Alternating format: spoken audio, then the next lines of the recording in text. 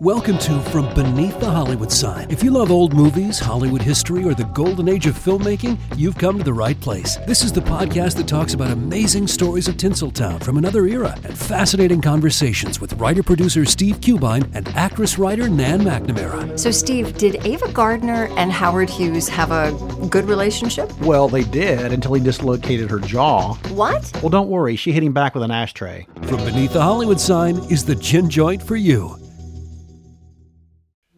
Hello, my name is Matt, host of the Pirate History Podcast. Pirates rank among the most mythologized and romanticized of all historical figures. It can become easy to forget that pirates were real people that had real-world concerns.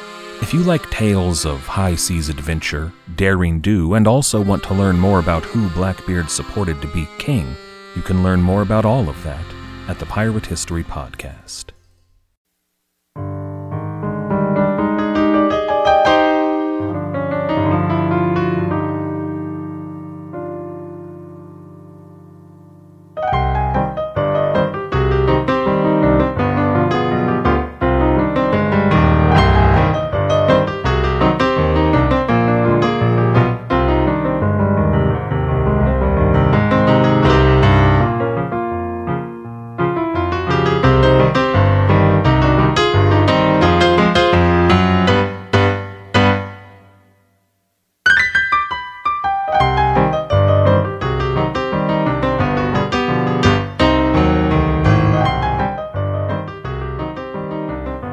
I'm Eric Rivenis, and welcome to another episode of Most Notorious, where we examine the who's who and the who's not so who of history's most notorious crooks, thieves, con artists, and killers.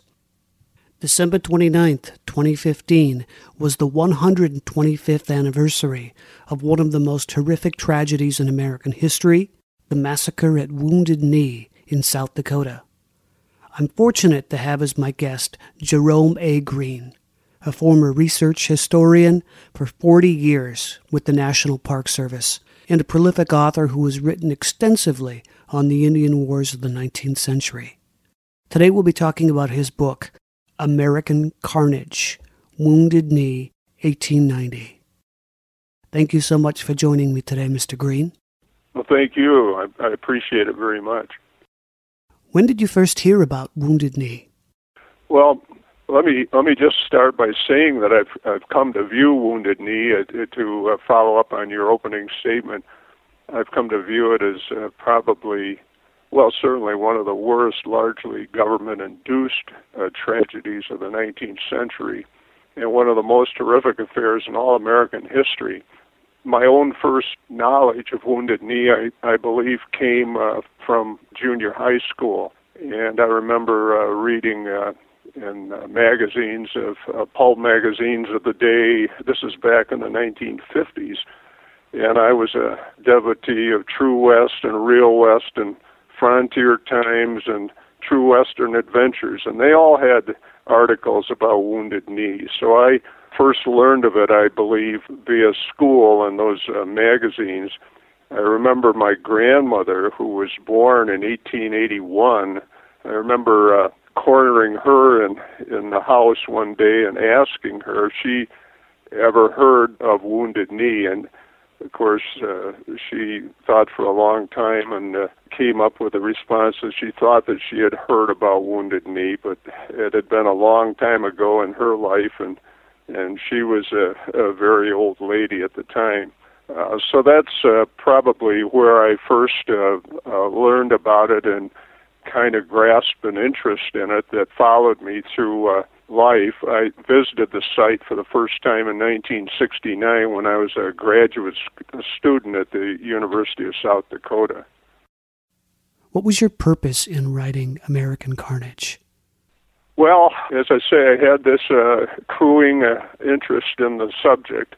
I was very interested in what happened on the ground there. So it was not only to clarify the mechanics of the event as it erupted there at Wounded Knee, but to show how it really became a massacre and why it happened at all. and to explain what transpired following Wounded Knee in regards to the Lakota people who survived. I was very interested in the survivors, too. So that's it really encapsulates what my interest was. So before we get into the details of the events at Wounded Knee, let's back up a little bit. Could you talk about who the Lakota people were and what typical life was like for them on the Dakota Plains?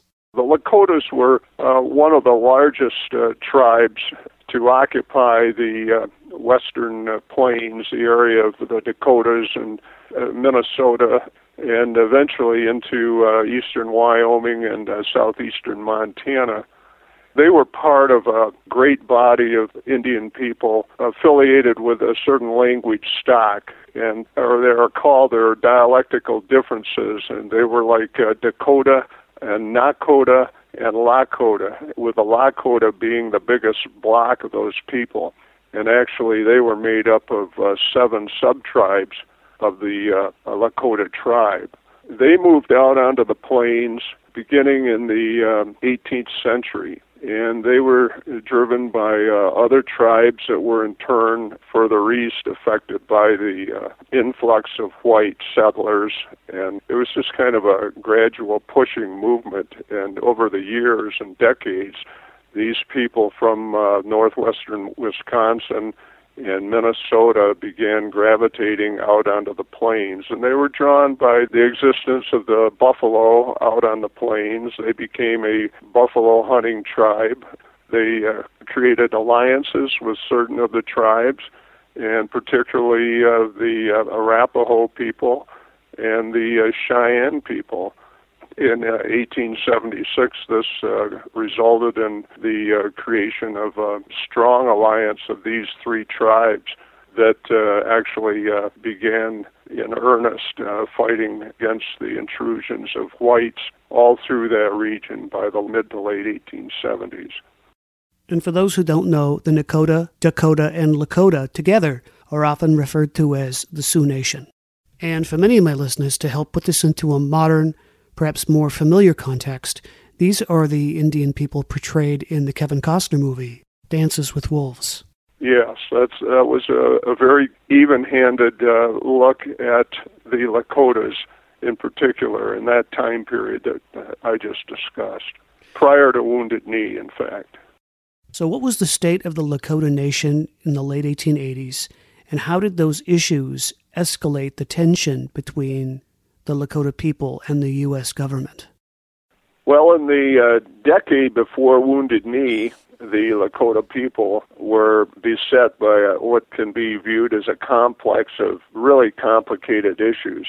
One of them regarded the loss of the Indians' reservation land base, that land that had been given to them by the Fort Laramie Treaty in 1868 that really constituted all of the land west of the Missouri River in what is now South Dakota.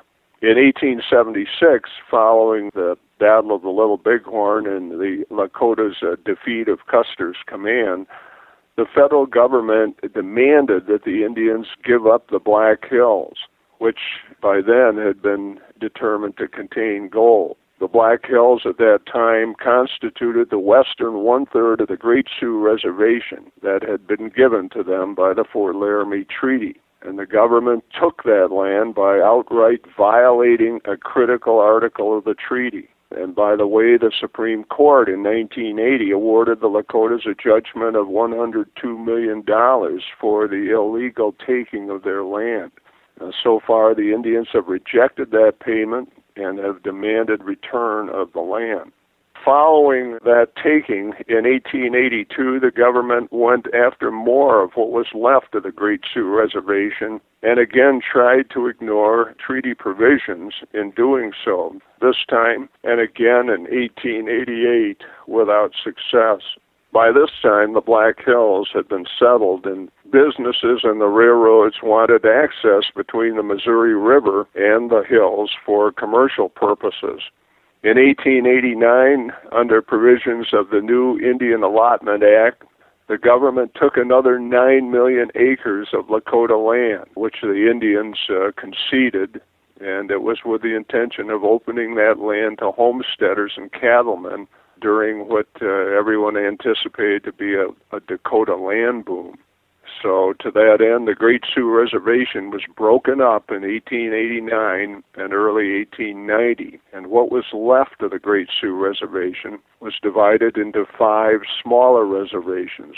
In November 1889, North and South Dakota came into the Union, but the anticipated land boom never happened.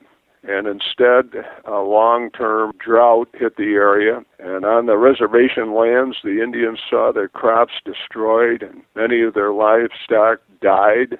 Many whites who lived in eastern Dakota left the area because they couldn't live on the scorched prairie land themselves.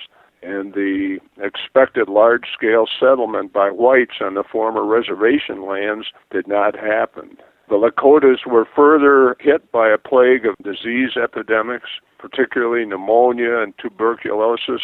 There were also waves of measles, whooping cough, and influenza that racked the families, and many of their children were killed. And on top of all this, Congress, in an economy move, decided to cut the beef ration that was normally allotted to people by millions of pounds at all the Lakota reservations or agencies. And the consequence was that the Indians faced starvation. So in a sense, survival became the new constant among them. They were desperate, and when the rumors of a new religion that promised a last hope arrived from the West, and many of them were ripe for it and were drawn to it. And thus the ghost dance movement took shape in the spring and summer of 1890, and in effect promised to return to the old days on the plains with a renewal of buffalo, together with the destruction of the whites who they blamed and who they believed had brought the devastation among them. And these ghost dances really were very unsettling to the whites in the area. Very unsettling to the whites in the area, who believed that whenever the Indians were dancing, it spelled outbreak to them, and so they anticipated a great conflict with the Indians. They did not understand the peaceful overtures that were part of the ghost dance and the survival instincts of the dance. Sitting Bull's arrival in 1890 raised tensions even more. Can you talk about Sitting Bull? Who was he? How was he killed? And how did the timing of his death increase the escalation prior to the massacre? Well, Sitting Bull was a prominent Lakota leader among the Hunkpapa sub-tribe of the Lakotas. In 1890, he was between his mid-50s and could have been as old as 60 years old by 1890. Sitting Bull was not a regular chief. He was more of a religious leader and a medicine man who waged a great influence among all the Lakotas across the entire spectrum of the 7 sub-tribes.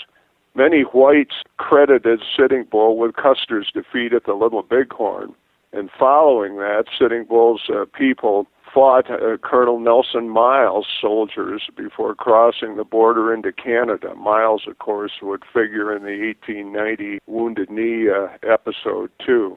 But those who went into Canada numbered as many as 4,000 people, Lakotas, and they remained there several years, with most of them returning and surrendering to the government in 1880 and 1881. Sitting Bull finally settled on the Great Sioux Reservation, and in time he became a leading traditionalist or conservative leader. And after the Great Sioux War was divided up, he was on the Standing Rock Reservation as the primary opponent to Agent James McLaughlin. They were not friends in any sense of the word. As I say, Sitting Bull was a traditionalist. He wanted to follow the old ways and did not change his position at all.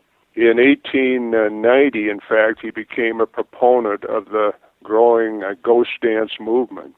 McLaughlin wanted his influence removed, as did the Army, and in December 1890, McLaughlin engineered his removal at the hands of his Indian policemen. On December 15th, McLaughlin's police arrested Sitting Bull in his cabin along Grand River, and when his supporters came to his rescue, a gunfight erupted and Sitting Bull was killed. The real significance of his death to what happened at Wounded Knee came in the scattering of some of his Hunkpapa followers following his killing. It alarmed many of the Indians, and they ran in all directions from the reservation. Many of them came back and surrendered in the course of a couple of weeks, but some 38 of them fled south and joined Chief Bigfoot's people on the Cheyenne River Reservation. Bigfoot feared an army attack on his own camp and his own followers. And together with those people from Sitting Bull's camp, he started south across the Cheyenne River Reservation towards the Pine Ridge Reservation. And Bigfoot was headed there because he'd been invited by Chief Red Cloud to help negotiate with the Army troops. So consequently, when the troops sent to find Bigfoot encountered that chief, finally, his 380 followers included those refugees from Sitting Bull's camp, and all of them eventually became targeted by the soldiers when the shooting erupted at Wounded Knee on December 29th, 1890. And what's so heartbreaking about this was the giant chasm of misunderstanding between cultures. There was such an inability to communicate based on this lack of understanding. Exactly. There was so much misunderstanding. And don't forget, the government had cut the rations of the Lakota people in the Indian Appropriations Act of 1890. And so for that fiscal year, the people did not have enough food, and many of them were placed in a starving condition. So all of this, coupled with the land losses, with the influx of diseases, the loss of their lands, the fears generated by the press, these people were at a point where they questioned whether or not they were going to survive as a people. You briefly mentioned Nelson Miles. He's a pretty important and well-known figure in the history of the Indian Wars of the 19th century. Before we talk about the massacre itself, can you talk about him? Miles was the commanding general. He was a major general. He was the commander of what the Army called the Division of the Missouri, headquartered in Chicago. Miles had been a young man in Massachusetts at the outbreak of the Civil War. He had been a lieutenant in the Massachusetts volunteer troops. And over the course of the Civil War, he fought at many places as a junior officer as well as later a general officer. He commanded troops at places like Petersburg and was just a very well-known, and his fame grew as the war progressed. He was actually placed in charge of the Confederate ex-president as a prisoner of war immediately following the war. And Miles had risen to the grade of a major general of volunteers by the Civil War's end. After the war, Miles, who had actually married the niece of General Sherman, who became commanding general after the war, and Miles just took advantage of that position and that marriage to his own betterment. But he sent out to command the 5th Infantry Regiment in the West following the war.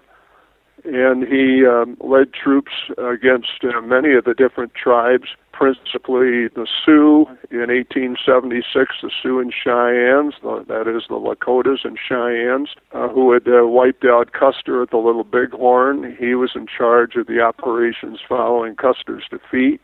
He later on fought the Nez Perce Indians under Chief Joseph, the Bannock Indians, and he accepted the surrender of Geronimo of the Apaches in 1886. So he had wide experience with Indian peoples in a military sense.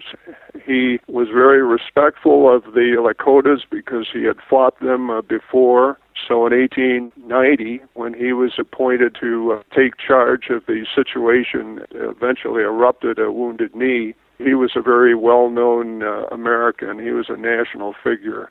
and was accorded great respect within the Army, although the Army had many people who disagreed with Miles. And what were the feelings between General Miles and the Lakota during this time? Well, those who knew Miles, and as I say, Miles knew many of the older Lakotas in 1890 because they had been some of the leadership that Miles had encountered earlier in the 1870s along the Yellowstone River. They felt that Miles was a good officer whose word could be accepted.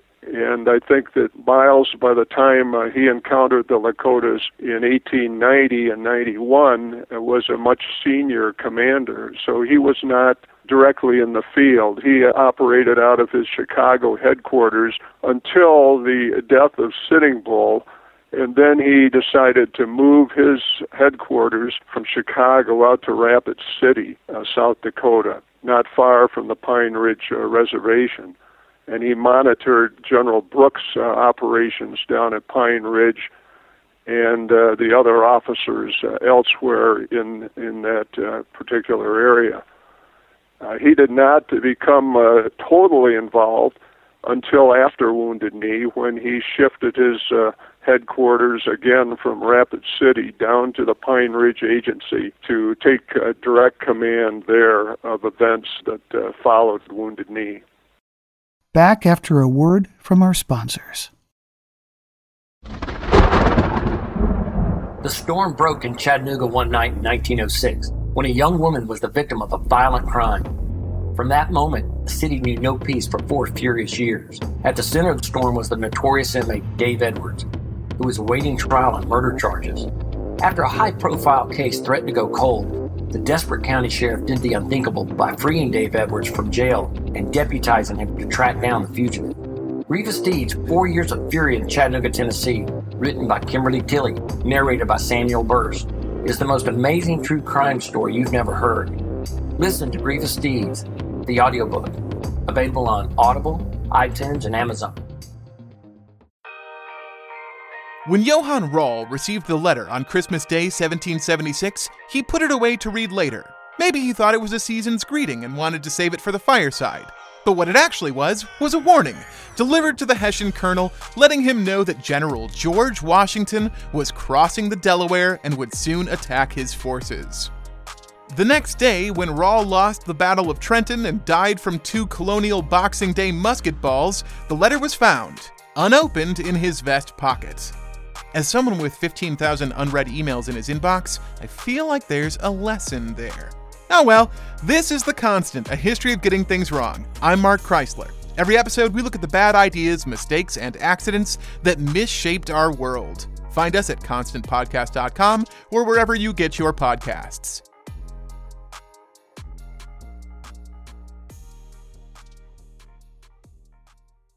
Hello everyone, you may recognize me as Gabby from the History of Everything podcast. And my name is Brenna, and you don't recognize me from anything yet. Together, we're 2 scientists who explore all of the weird little questions and conspiracies of the universe in our new podcast, Mystery of Everything. Everything has an explanation. We hope. But that is what we're here to figure out. We will dive into the science behind many popular conspiracy theories, such as vaccines causing autism, flat earth theory, and was the moon landing fake? And if so, why the heck would anyone even do that? But it's not just conspiracies. There's a lot of cool mysteries that we will attempt to use science to explain, such as near-death experiences, what made the Vikings go berserk, and can I control my co-host with MK Ultra? Wait, what?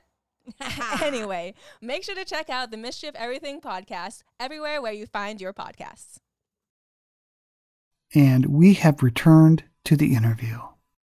So, as you were saying, before we took a quick side trip to talk about General Miles, the U.S. cavalry finally finds Chief Spotted Elk, also known as Bigfoot, on December 28th. And under the command of Major Whitside, troops escort Bigfoot and his people 8 miles away to the Wounded Knee site. And Whitside sets up a guard, contacts the Pine Ridge agent, and also asks for the rest of the 7th Cavalry for help in containing the situation. So this sets the stage for what happens the morning of December 29th, 1890.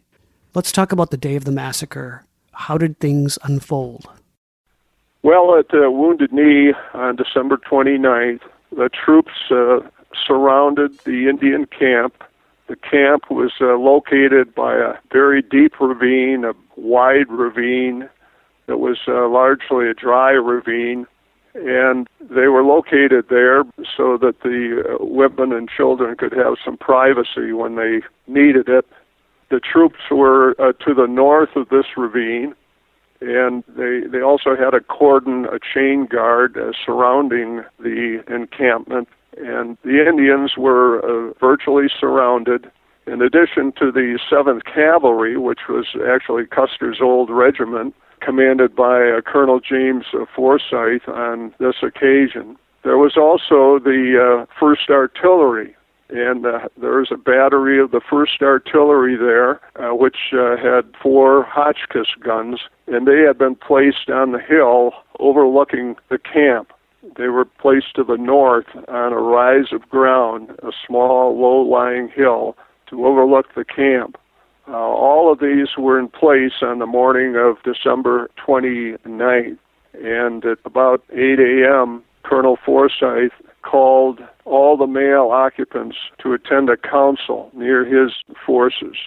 There was an area that they used as a kind of an open ground, a council area. And so the males all came in from the camp and sat in kind of a semicircular fashion, waiting to hear what Forsyth had to say. Forsyth addressed them, told them in a very temperate way that they were to give up their arms as well as their animals, their horses. They were going to be marched to Pine Ridge. Unknowing to the people, Forsyth and Miles had arranged to instead march all the people after they surrendered their arms down to the railroad in western Nebraska. They were to board trains down there, cars, and be taken to Omaha, out of the area completely. That was the government plan, was to move them so that they wouldn't have any influence on the other Indians, most of whom were not necessarily Ghost Dance subscribers. The Indians went back to their camp on direction from Forsyth, and rather than bringing their arms back, they brought what some people called a museum of antiques back. These were old guns that were defunct, some old flintlocks, some people called them blunderbusses, and tried to pass them off. And Forsyth directed them that that was not what he wanted. He wanted the guns, and they claimed they didn't have guns. So Forsyth, at this point, had brought down 2 troops of the 7th Cavalry to form a cordon at the southern extremity of the council area to keep the Indians from just heedlessly going back and forth to their camp. He decided to send squads of men from these 2 troops into the village to search for guns. And he did that, and I think about 45 or 50 guns were collected and brought back to the council area. At this time, there was a medicine man. He has several names, but nobody knows exactly what his name was, in fact. But he was a fairly powerful man in that camp circle. He started agitating it within the council area and calling on the men to resist. Most of the older Lakotas decided to go along with the troops. Chief Bigfoot, who was suffering from pneumonia, was brought out, and he pleaded for his people to do what the whites wanted them to do. At this juncture, the medicine man who had been going through these incantations of the ghost dance and who Forsyth had personally addressed and had told him to sit down and be quiet, he finally threw a handful of dirt heavenward, and as if that was a signal, many of the Indians in the council area, the men, pulled out their lever-action repeaters and began shooting. There was one deaf fellow, I believe, who didn't know what was going on, and I think the first shots came from him when 2 soldiers tried to wrestle his gun from his hands, and a shot went out. And at that point, it seems like both sides fired at once at each other, and there was this immense explosion of fire, and the smoke, the black smoke from these weapons just filled the air. It did not blow away. It settled right on the ground. And as the firing increased from either side in that council area, most of the male Indians were killed at that point because they were in the council area.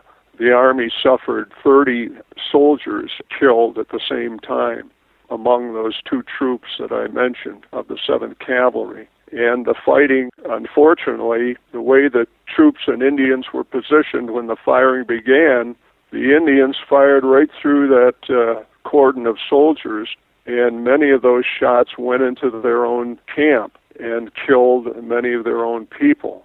Those men who survived in the council area, those Indian men who survived, had to fight hand in hand against that cordon of troops and to break through, because they were all headed for that big ravine that I mentioned. Everybody started running for the ravine. That was the only hope of salvation for the Indians.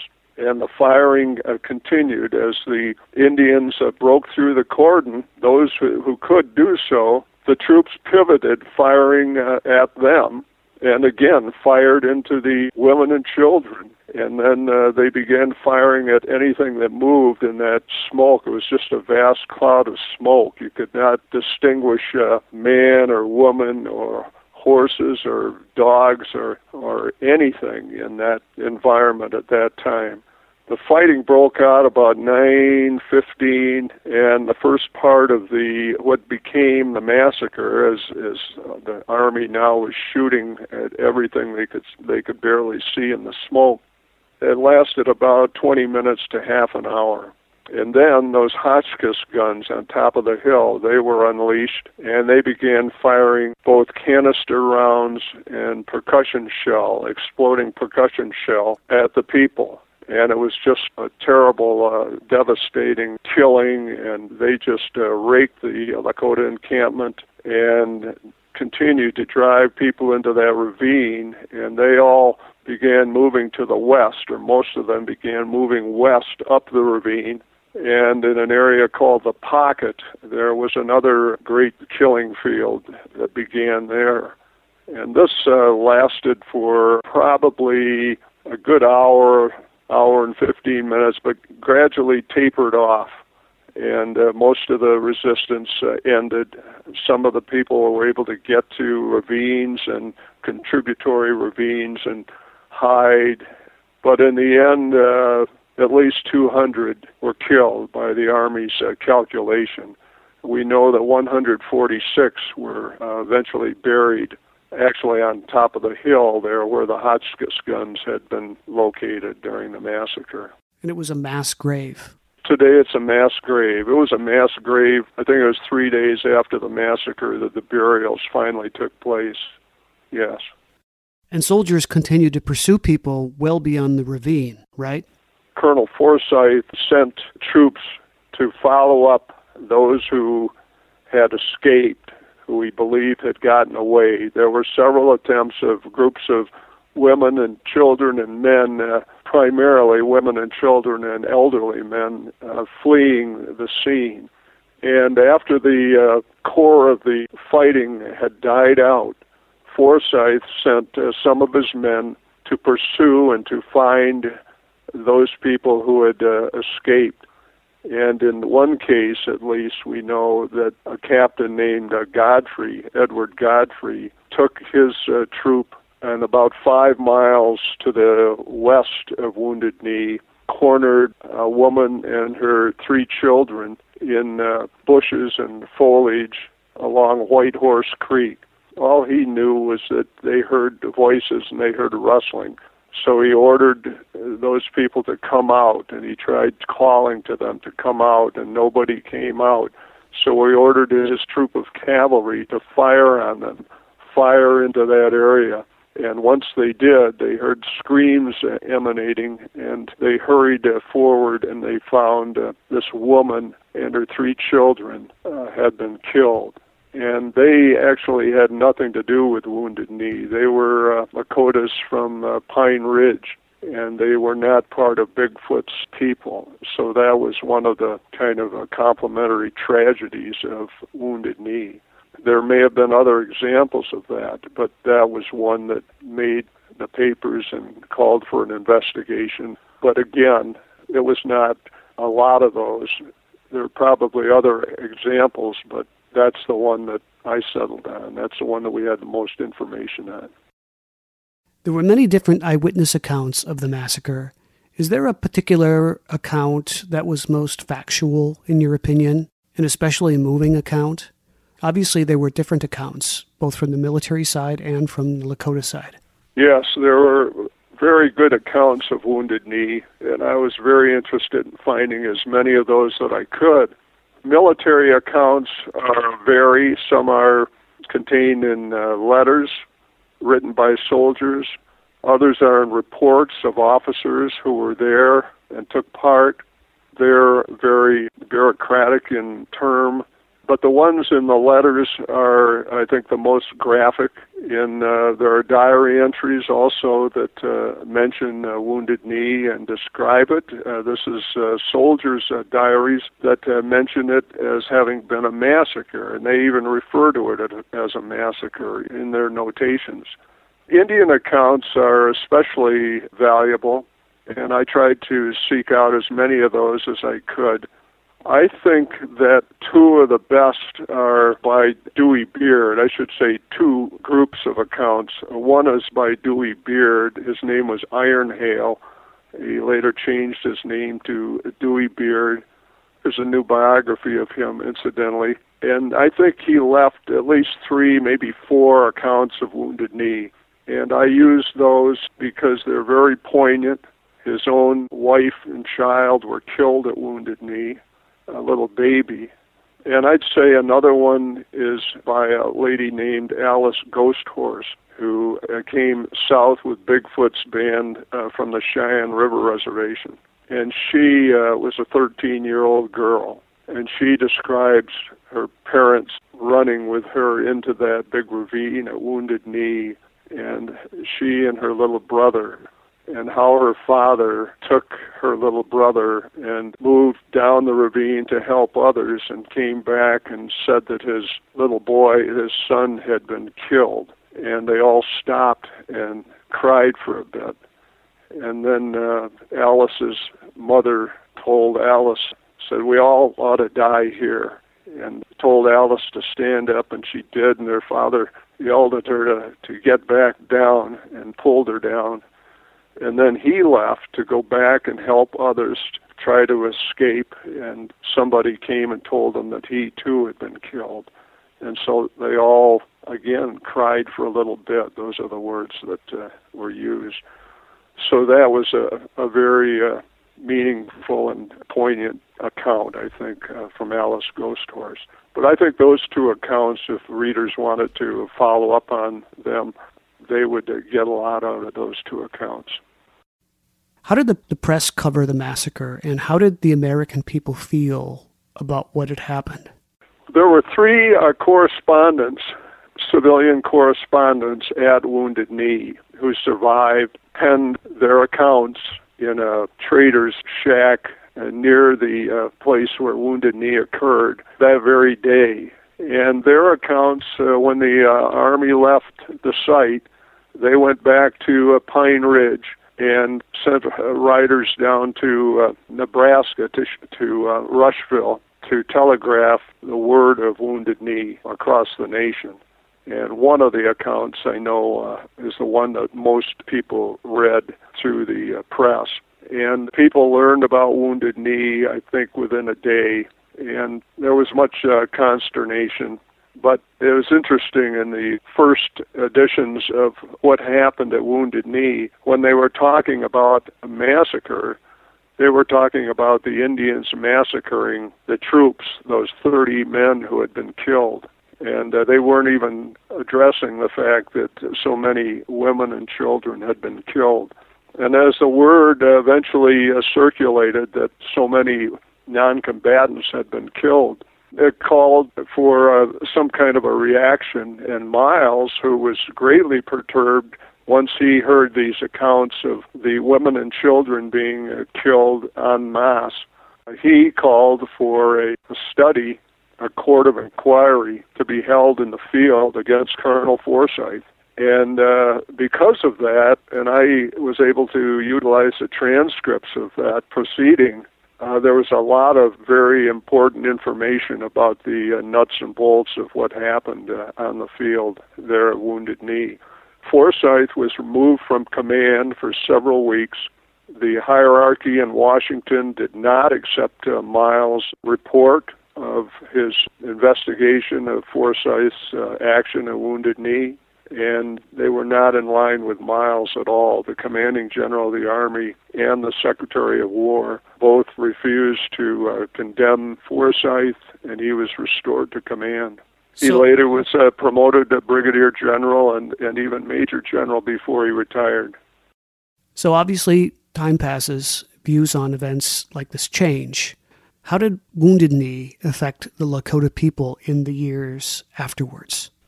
Well, I think Wounded Knee has been like an open sore ever since for the Lakotas.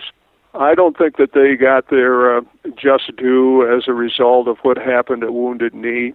Miles, as early as 1891, just a few days after the massacre, Miles termed the event as a criminal, abominable blunder and a horrible massacre of women and children.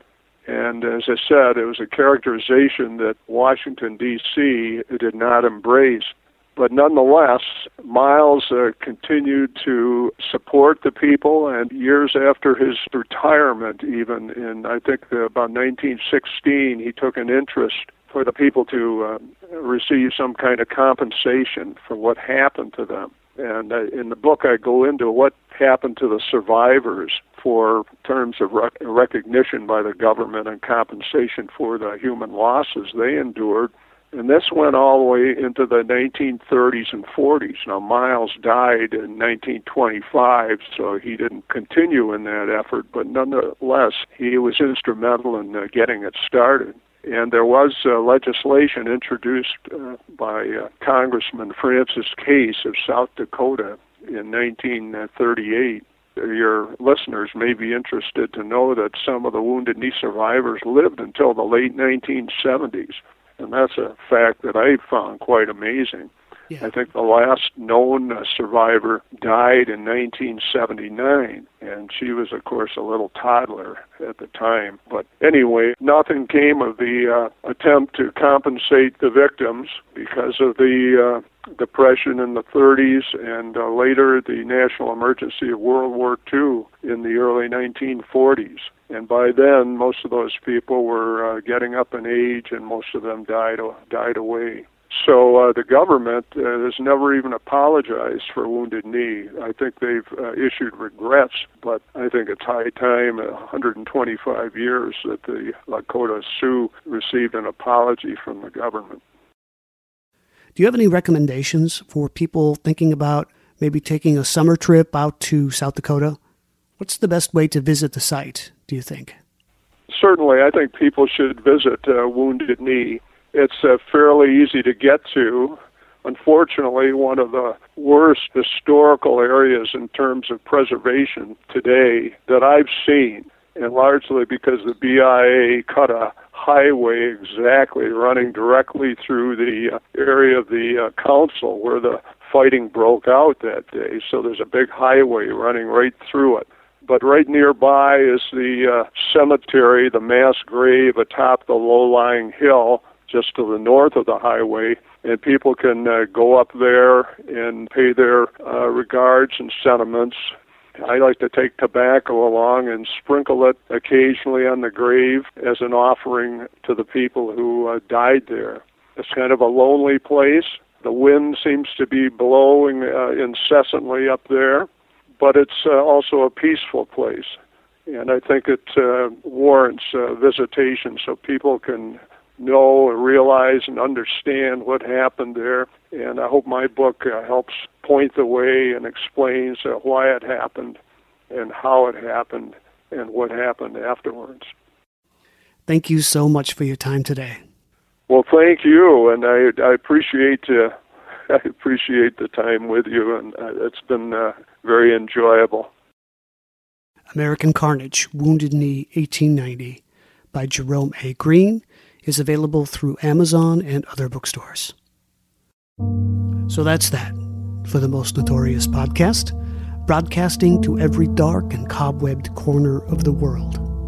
Keep safe, my friends, and good day.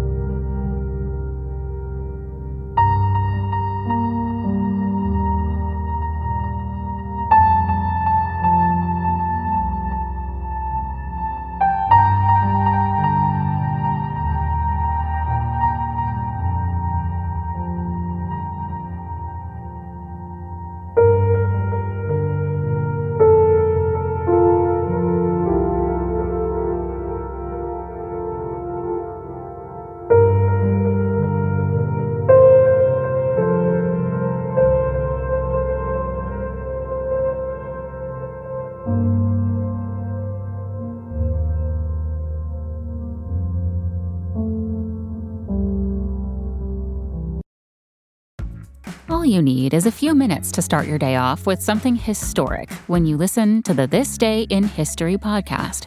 Every day there's a new episode for you to listen and learn about what happened that day way back when. So listen and subscribe to This Day in History wherever you get your podcasts. That's This Day in History wherever you get your podcasts.